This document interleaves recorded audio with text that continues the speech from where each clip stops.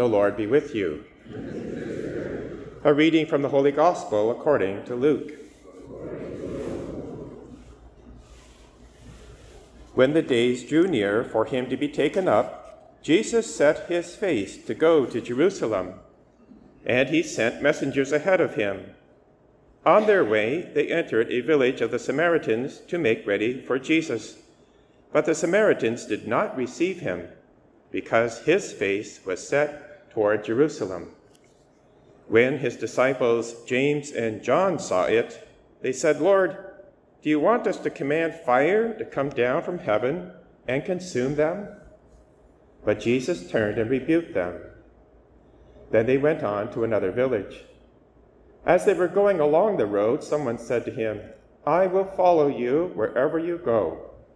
And Jesus said to him, "Foxes have holes and birds of the air have nests, but the Son of Man has nowhere to lay his head."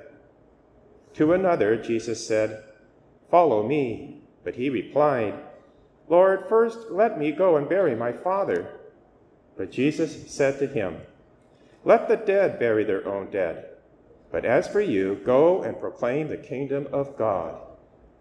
Another said, "I will follow you, Lord, but let me first say farewell to those at my home." Jesus said to him, "No one who puts a hand to the plow and looks back is fit for the kingdom of God." The Gospel of the Lord. In today's Gospel, Jesus is toward the end of his ministry, and he is on his way to Jerusalem for the last time, where he will encounter betrayal, crucifixion, and death on the cross. He also needs disciples who are fully committed, without reservation, because he knows the journey ahead in the Roman Empire and beyond will require Christians who are fully invested in Christ and his church. Jesus has set his face to Jerusalem. He's made up his mind. He knows he's going to be crucified, but he is going to obey his Father, redeem the world. He's on the journey. Now, he's up in the north. He needs to go down to the south in Jerusalem, and in that middle part of Israel is the Samaritans. And the Samaritans do not like the Jews. There's bad blood. It's very complicated, but basically in the 8th century BC, the Assyrians came in to the north of Israel, conquered the 10 tribes, scattered them, and who was remaining were Jews, but then they brought in all kinds of pagans to intermingle, and they intermarried and brought in all pagan practices, and they no longer were full-blooded Jews in the sense that they didn't follow completely Judaism. They had their own canon of Scripture, their own temple they built in Jerusalem, not in Jerusalem. They had their own priesthood, their own sacrifices. So there was bad blood. Now, Jesus, knowing this, sends John and James, sons of thunder, on ahead to prepare the way for Jesus in the Samaritan village. But the Samaritans don't receive them because they know Jesus has his face set toward Jerusalem, not in the place they want worship to be, in their own temple. Now, James and John are going to be bishops of this church. Instead of simply shaking the dust off their feet, as Jesus told them to do, or even better, in the Sermon on the Mount, he said, "Love your enemies, do good to those who persecute you." They come back to Jesus and say, "Lord, do you want us to call down fire and consume them?" They have not assimilated Jesus' message. They're not fully committed. They're not really disciples that will change the Roman Empire. The Holy Spirit's going to be needed to make that change, and Jesus knows that. He simply rebukes James and John. He's not going to be distracted. He's not going to be drawn into this grudge. Rather, he goes on to the next village on his way to Jerusalem to fulfill the will of his Father. Jesus wants us fully committed because he knows the task in our ministry is difficult. So to make that point clearer, he encounters 3 other would-be disciples as he's heading toward Jerusalem, and Luke sets it out in his gospel. The first one comes and says, "Lord, I will follow you wherever you go." I have no exit strategy. I'm fully committed. But Jesus knows his heart. He is committed to a comfortable life, and he says, foxes have holes, birds of the air have nests, the Son of Man has nowhere to lay his head. In other words, are you ready to give up what you feel you need in order to follow me? What he would say similarly to the rich young man who wanted to follow Jesus, Jesus said, go and sell all your possessions and come follow me. And he wasn't able to do it. The second would-be disciple says, I will follow you, but first let me go and bury my father. That seems like a reasonable request. But again, the context makes all the difference here. In Judaism at the time, when a family member died, you were required to bury them on the same day of their death. And if that's true, why is this disciple talking to Jesus? He should be burying his father. What he's really asking is, my father's still alive. He may die soon, or maybe in a couple of years. I want to stay with him until he dies and get the inheritance. Then I will follow you. It's an excuse. Jesus knows it and tells him that. The third is Jesus saying, whoever puts their hand to the plow and looks back is not fit for the kingdom. Now here, Jesus is actually referring to that first reading from 1 Kings. And we know the story, it's a very famous story, where Elijah has been told by God, your prophetic ministry is coming to an end, and you need to pass it on to Elisha. So go to Elisha and tell him that. Now Elisha is out in the field farming. He has his hand to the plow. He's got 9 yoke of oxen, which means he's very wealthy. He's got lots of land. Even 1 oxen would be for a rich person. He has 9. As soon as Elijah throws his cloak of prophecy over the shoulders of Elisha, Elisha knows the symbolism. It's kind of like baptism when we put on that white garment. And we're now putting on Christ, and we know we're committed to being Christian.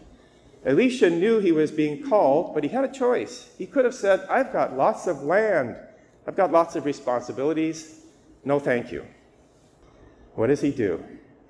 He not only takes his hand off the plow, he burns the plow equipment so that there's no exit strategy. And then he kills the oxen and distributes the food to his many workers and the village. And he radically follows Elijah. If you read the story, he's right there with Elijah as his servant, learning all he can about the ministry of prophecy. So that when Elijah is finally taken up in a whirlwind of flame to heaven, and Elijah's right there, Elisha is given this opportunity to ask for whatever he wants. And you know what he asks for? Give me double of Elijah's spirit. God complies, and Elisha has a fantastic ministry of prophecy throughout many, many decades.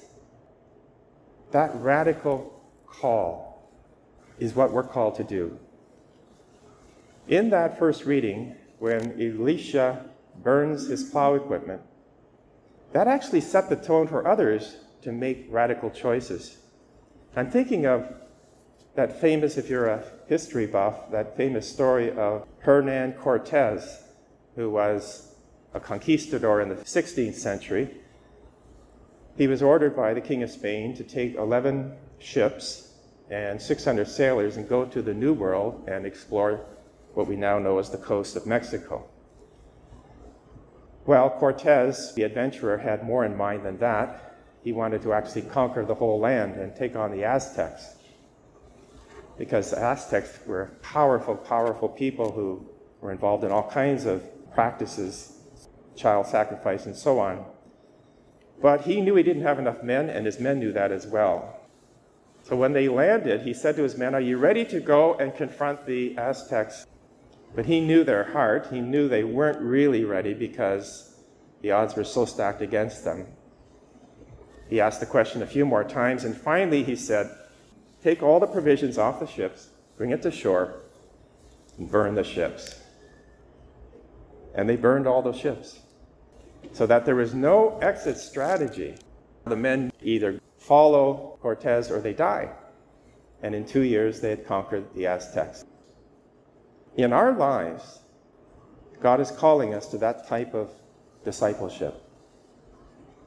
Now, the degree of our detachment, of course, is going to be dependent on our state in life.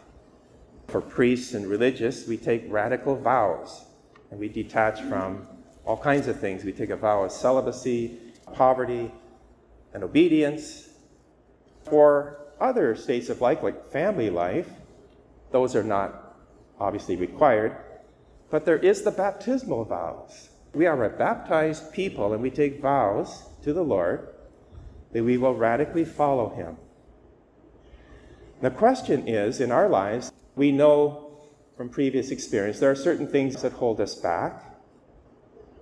Maybe some addictions, grudges, prejudice, like James and John, anger, unforgiveness. There's a whole list of things that can be like exit strategies that we don't really follow Christ as we should. And what Jesus is asking us today, and to reflect on throughout the week, what ships in our life do we need to burn? What do we need to really detach from? What grudges do we have that we're holding on to that take us away from that radical following of Christ? How generous are we in our giving? Family life is meant to be a life of prayer and self-sacrifice, as you know, some fasting and almsgiving. Those 3 practices that Jesus encouraged, we can do that. And to the extent that we do, we radically follow Christ.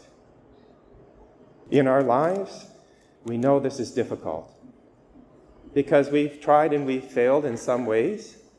But the second reading is really the crux of the whole issue. Paul knew the same thing because he said in Romans chapter 7, what I want to do, and I know is good, I don't do. And what I don't do, I should do. Who can rescue me from this body of death? And this was after he had been converted. He was walking with God. And yet he knew his weaknesses. And that's why he writes in the second reading, brothers and sisters, for freedom, Christ has set us free. Stand firm, therefore, do not submit again to the yoke of slavery. For you were called to freedom. Only do not use your freedom as an opportunity for self-indulgence, but through love, become slaves to one another.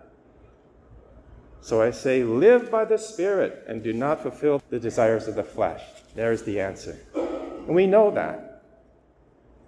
We call the Holy Spirit upon us at every Mass. And every time we pray, we do the same because we need God's Spirit in us to burn those ships. And to radically follow Christ in a way that will make a difference in our community. Because people can see us, they know we're Christians, and they know we're like other people, we have our weaknesses, but when we overcome, when we're so generous that we let go of those grudges, we let go of that unforgiveness, we have joy because we're walking closely with Christ and he gives us of his Spirit. We partake of his body and blood. Then we're ready. The invitation is there. It's for you and for me. Let's call upon the Holy Spirit again. Come and help me to love my neighbor as myself, be radically committed to you, Christ, and your church, and be willing to burn those ships. Come, Holy Spirit.